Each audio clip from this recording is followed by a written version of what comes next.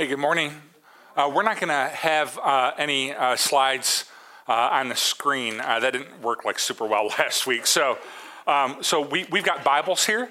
And so we're not going to have the text on the screen. Also, if you'd like a Bible, we have some people that are going to pass those out. So if you'd like one, just go ahead and raise your hand, and I'll open it with prayer, and we'll try to get you guys served. So if you want a Bible, all right, let me go ahead and pray. All right, Heavenly Father, we thank you for Jesus. We thank you for the book of Hebrews and the message that he is greater. He is greater than everything. So I pray that that would find its way into our hearts and our minds, and we'd have a greater confidence and a greater faith as a result of it. Thank you for Jesus. It's in his name we pray. Amen.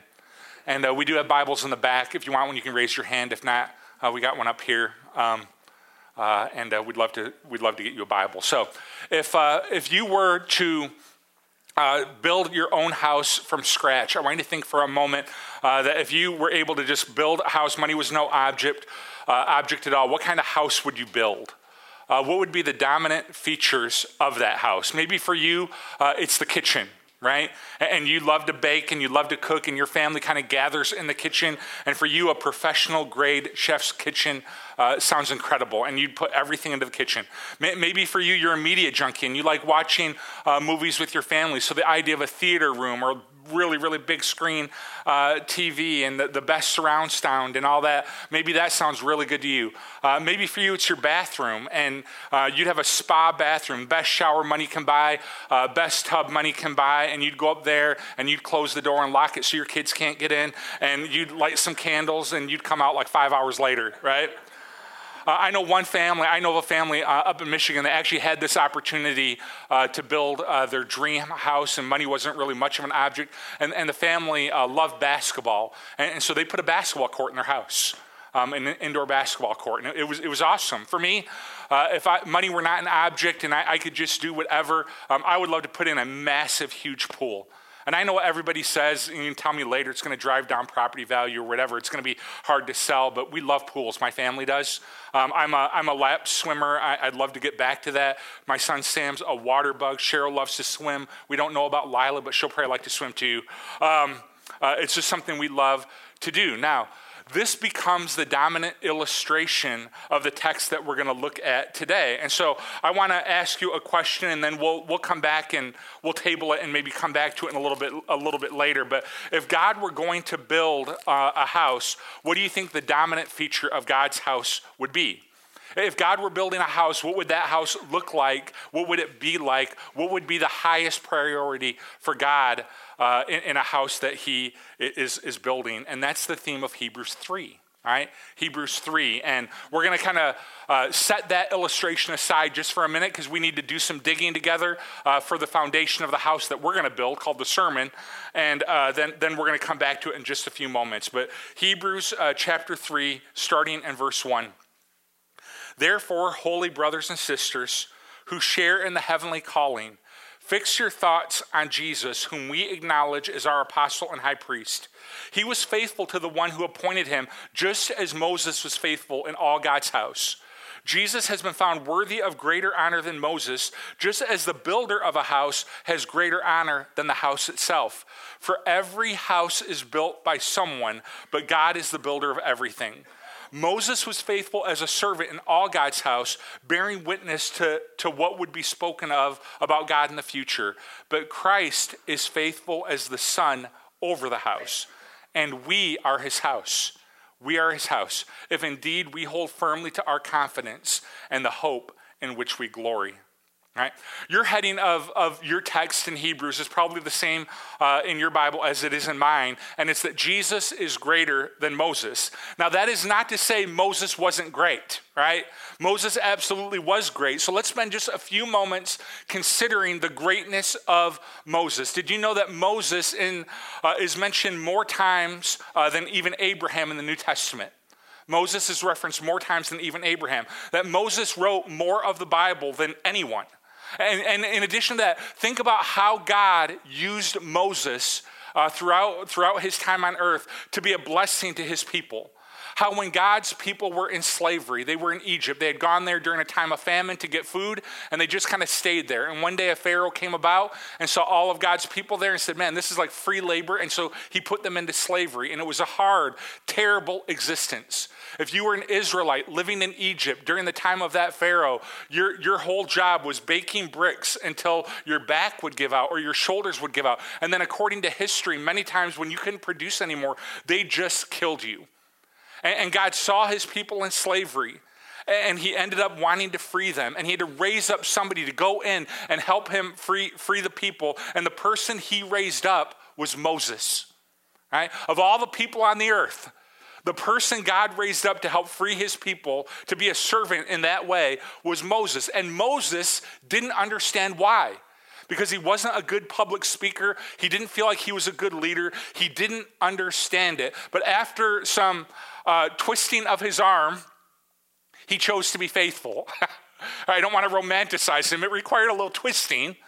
But he chose to be faithful, and he chose to go. And God delivered his people from slavery through a series of plagues on Pharaoh.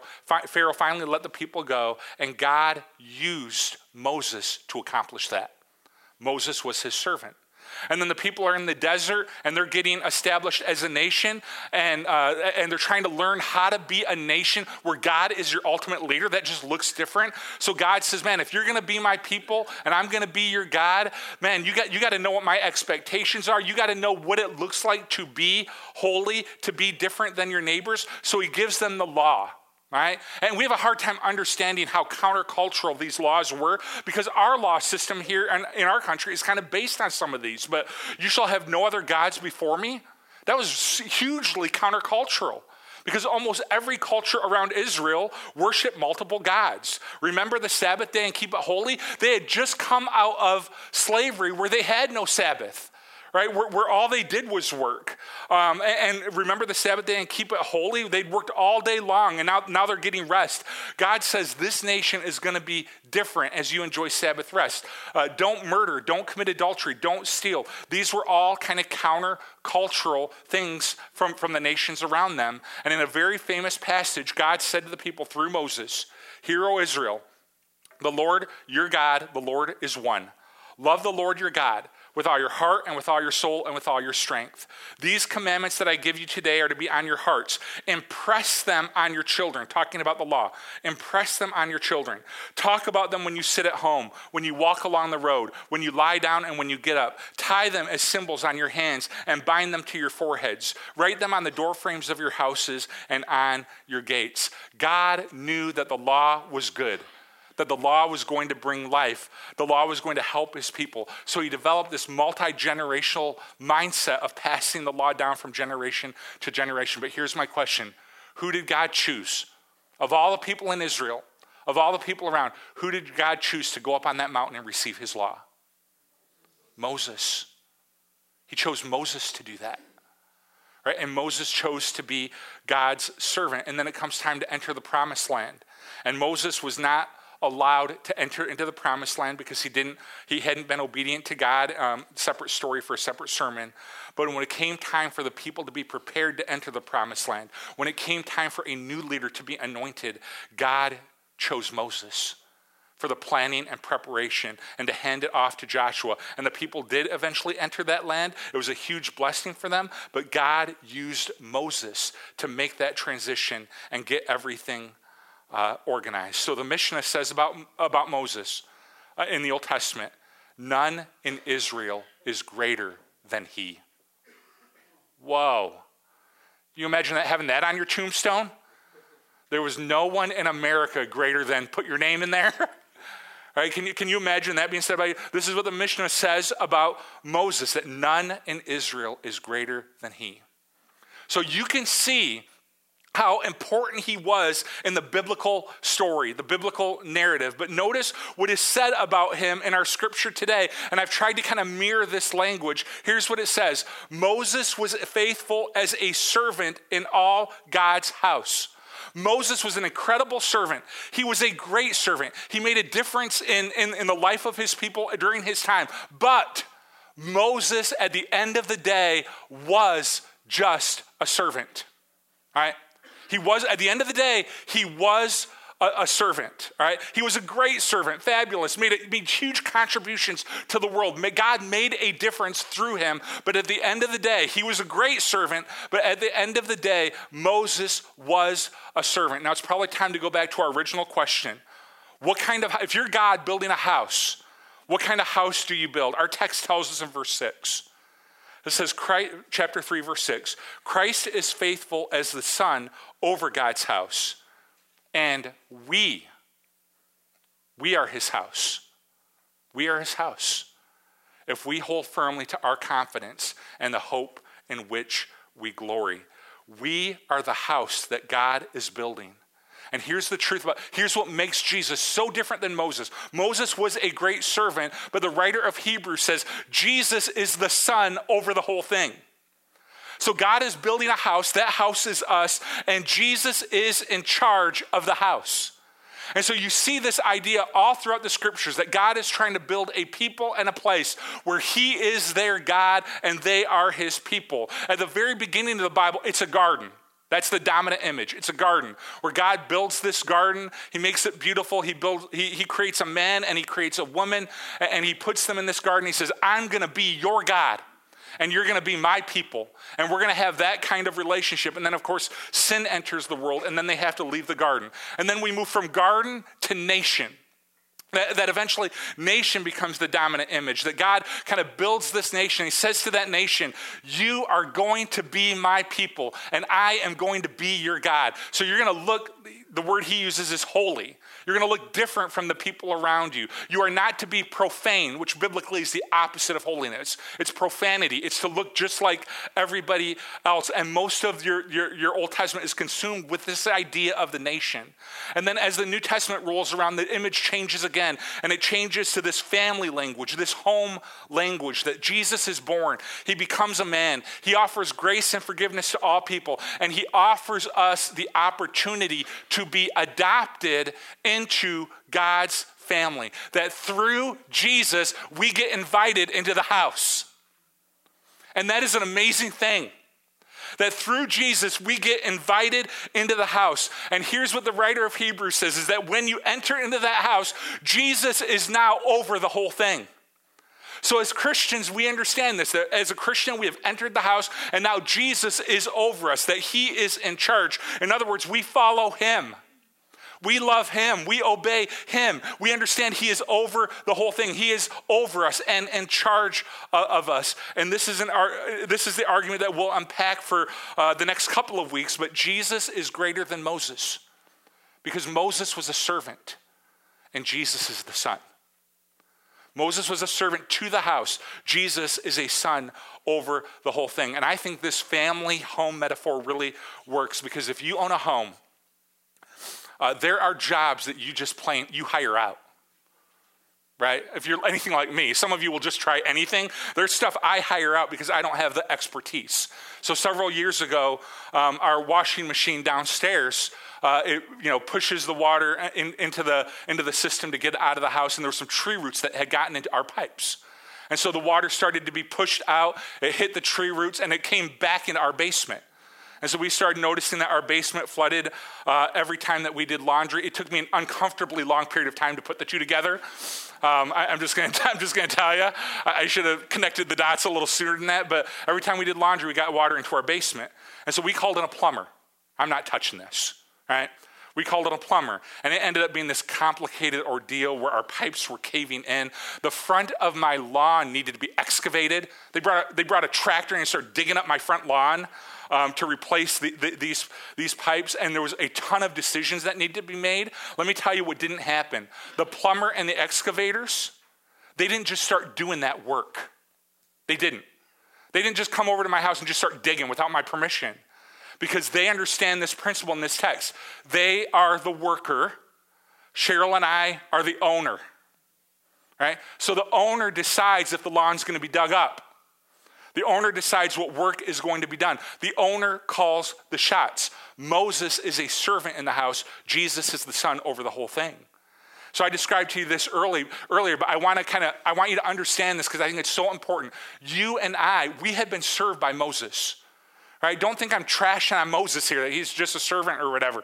You and I, we have been served by Moses in a very profound way. That because of Moses, because of his faithfulness, right? Sure, God could have raised somebody else up if Moses said no, but I want you to kind of go with me on this for just a minute. That because of Moses' faithfulness, Israel received the law. And so through the law, because God gave the law to Moses, we understand so much about what God is like and what God cares about. More importantly than that, through the law, we are able to recognize Jesus, who the Bible says is the law become flesh. So if you ever want to know what God's law is like, look to Jesus. Jesus lives it out perfectly. And so because the law was given to Moses and because Israel received it, and eventually we have it as well, we are able to recognize Jesus. We have been served by Moses. We have been served by Moses' faithfulness to lead God's people out of slavery and to eventually become a nation. I know God did that, but he did it through Moses, and we have been served by that because that nation was eventually formed. They did become a people, and years later, someone was born to that nation named Jesus. Right? And he is the person we've ultimately changed all of human history, but we have been served by Moses' faithfulness to do that. In addition, Moses teaches us lessons like we might not feel good enough or strong enough or smart enough, but if we will choose faithfulness, God can do amazing things in us and through us. Moses teaches us that lesson. Moses teaches us a ton about the holiness of God, and there's a ton of stories I could point you to on this. I'll lead you to one where there's a story where Moses says, "Man, God, I want to see your glory. You and I, we've done so many things. You've done so many things through me, God. I want to see your glory." And God says, "No, you don't. No, you don't." Moses said, "No, I really do." He said, "No, if you were to see my face, Moses, you would die." Right? You're a sinful person. So if you were to see my face, then you would die. And the Lord said, "I will cause all my goodness to pass in front of you, and I will proclaim my name, the Lord, in your presence.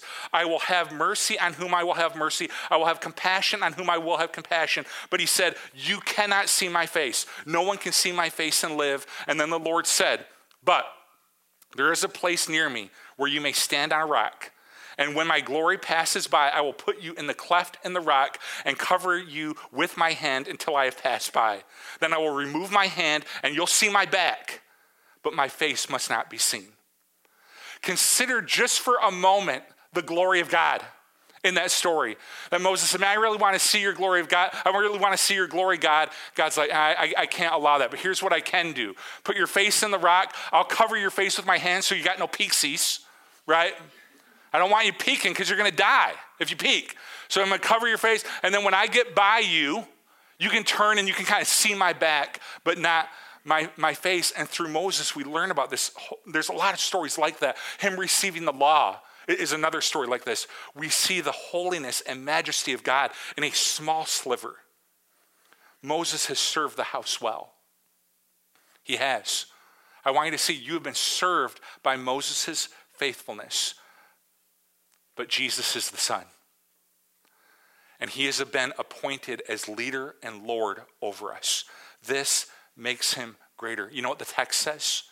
This means that we should fix our eyes and our thoughts on Jesus because he's greater.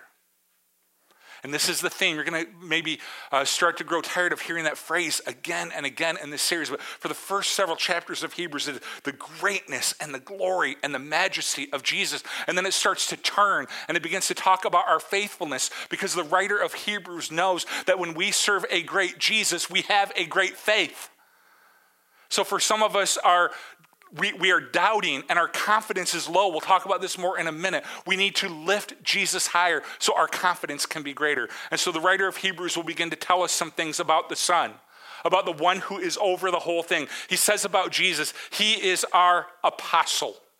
That he is our apostle. The word apostle means one who is sent with a specific task. All right, so the other day, I was holding Lila on the couch. All right, I'm going to start to work in some Lila stories right now. All right. Need to start doing that. Some of you have asked for that. So I was sitting on the couch holding her, and Cheryl had made a bottle in the kitchen. And so we needed to get the bottle from kitchen to me. And so we asked Sam, big brother, will you bring me the bottle? And he loves to help. Absolutely. So he grabs the bottle and he comes. Sam's an apostle right then. He's been sent on a specific task to bring the bottle from mom to dad. He's an apostle in that moment. So what was Jesus' task when he came? Well, Jesus told us what his task was, and there's a lot of things you could say, but the thing Jesus talked a lot about was that he came and he established God's kingdom, God's house, and he preached and modeled what it would look like to live in God's home, God's kingdom, where God is our God and we are his people. Jesus wanted to preach and model what this looks like. And so Jesus teaches us what it looks like to live in God's house in terms of the way you treat your enemies. Jesus teaches us how you look at the opposite sex when you're living in God's house. Jesus teaches us the way that we view church when we're living in his house. How everything changes and we begin to live these different lives because we are living under God's house where Jesus is the son over the whole thing. So he is our apostle. He's also, the text says, our high priest. One of the stories and themes of your Bible is that holiness matters to God. That God is perfect and we are not. And if you're doing the math, that creates a problem. Right? God is holy, God is perfect, we are not. We are sinners, it creates a problem. Sin must be dealt with. And as our high priest, Jesus deals with our sin. He forgives our sin through the cross. The Bible says the wages of sin is death. Jesus becomes our substitutionary atonement. He substitutes himself in our place. He dies in our place so that we can go into the home, we can go into the house and have God be our God and we be his people. We can be a part of God's family. And he is a great high priest. He is faithful. That we often talk in church about our faithfulness to God. Think for a moment about Jesus, the man walking this earth. I want you to think about his faithfulness to the task. The faith that it took to live his life. The Bible says that Jesus was tempted just as we are, yet he was perfect. He sets a perfect example even though he was tempted. That requires faith. You think about walking around the earth when you used to live in heaven. Right? It requires faith. Going to the cross requires faith. Dealing with his 12 apostles required faith. And he was faithful. So the writer of Hebrews will say this means two things for us. It means, first of all, that Jesus is worthy of honor in a way that Moses is not worthy of honor. Right? Moses is worthy of respect. He was a great servant. But Jesus is worthy of our worship and our honor and our praise because he is our example, our teacher, our high priest, our forgiver, and he does it all perfectly. He is the Son sustaining the universe, keeping over all things. He is worthy of all of our praise, the writer of Hebrews says. We studied that last week. But in this text, he says, you want to know what else Jesus is worthy of? He's worthy of your confidence. The point of Hebrews is that he would be lifted up so that our confidence is lifted up. The writer of Hebrews is addressing a group of people, Jewish Christians, who are losing their confidence in Jesus. That they are being subjected to false teachings. They are being persecuted. They are being pressured by family members to leave the faith. Their confidence is low. Their confidence is shrinking. Is yours? How is your confidence in Jesus today? Maybe you're here today and you say, I don't know what he's doing. I don't know where he's leading. I don't know why this is happening. There is a part of you here today, you wonder, is there a God? And if there is a God, does he love me? Is he really moving? Does he have a plan? If he has a plan, is it good? And starting in verse 7 of chapter 3, he tells this story to encourage you. So let me encourage you with it. The people of Egypt have left slavery and they're walking in the desert toward the promised land. And they get into the desert. And this is going to show you how hard I studied this week. They get into the desert, and it's hot. I studied multiple commentaries to share that truth with you right now. They get in there, and they're hot, and they're walking in the heat, in the desert, and they start to grumble. And they wonder, does God love us? Does God have a plan for us? If God does have a plan for us, is it good? And they start to say things like, crazy things like, maybe God led us into the desert to kill us. And they start to say things like, maybe we should turn around and go back to slavery. I mean, Egypt really wasn't that bad. And they ended up walking in the desert for a long time because they couldn't find their confidence again. And we know we have this wonderful luxury. We get to read the Bible from the back to the front. And it's a really cool thing, right? We get to see things in retrospect. And so because we read the Bible that way, we understand as Joshua unfolds and as the rest of the story unfolds, we understand God was leading them someplace good. God had a plan all along. And as you read the Bible, I don't know if you ever feel this way. I do all the time. You want to scream into the page, Israel, don't give up. Hang on. God has a plan for you. It is so good. You're not going to believe where he's leading you, but you can't give up. And the difficulty of reading the Bible is we can't do that for them. Those events have already happened. And if you're anything like me, you really do want to do that. It's like, Israel, stop grumbling, stop complaining. God has a plan for you. He's not done yet. He's leading you to the promised land. It's filled with milk and honey. It is so good. You're not going to believe where he's leading you, but we can't do that for them. But you know what the writer of Hebrews says? The writer of Hebrews says we can do that for each other. Hebrews 3:12 through 14. See to it, brothers and sisters, that none of you has a sinful, unbelieving heart that turns away from the living God. But encourage one another daily, as long as it is called today, so that none of you may be hardened by sin's deceitfulness. We have come to share in Christ, if indeed we hold our original conviction firmly to the very end. Jesus is over the whole house. He is our leader, he is our Lord, and he is leading us someplace good. And sometimes we need each other to remind one another of that truth, that he is good. He does have a plan. He is leading you somewhere incredible. And if your faith won't allow that right now, you can borrow someone's next to you. You can borrow their faith. The Bible says encourage one another daily so we don't get deceived like they got deceived, so we don't give up and give in and miss the blessing altogether. Because one of the goals of the writer of Hebrews is that, did you catch that terminology? That we would hold our convictions until the very end. That we would hold our convictions till the very end. And so I know some of you are discouraged. I know some of you are doubting. I know some of you, your confidence is low and your anxiety is high. Today, I just want to remind you of what I wish I could have reminded the Hebrews of way back in the Old Testament, the Israelites. He's good. And he's leading you someplace good. But we have to hold our convictions to the very end. And I know that's hard. I know that's difficult. And I know that rarely it ever makes sense. Can I tell you like a personal story real quick? And I'll kind of praise my wife for a minute. This isn't actually in my notes, and so I didn't tell her I was going to tell this story. But we've been waiting for our daughter for 2 years. We waited for Sam for 9 months. We waited for our second child for 2 years. And there came a time towards the end of last year, getting towards the fall, where I was discouraged. And I was doubting, and I didn't know what God was doing, and I didn't know why we were waiting. I was in my 40s. I had prayed specifically that I'd still be in my 30s when I had my second child. It just wasn't happening. And so I said to Cheryl, our 2 years came up. Every 2 years you have to renew your home study. And I came to her and said, I think we should give up. I really do. I think we should just be done. Maybe the one we've got is going to take all we got, type of thing. And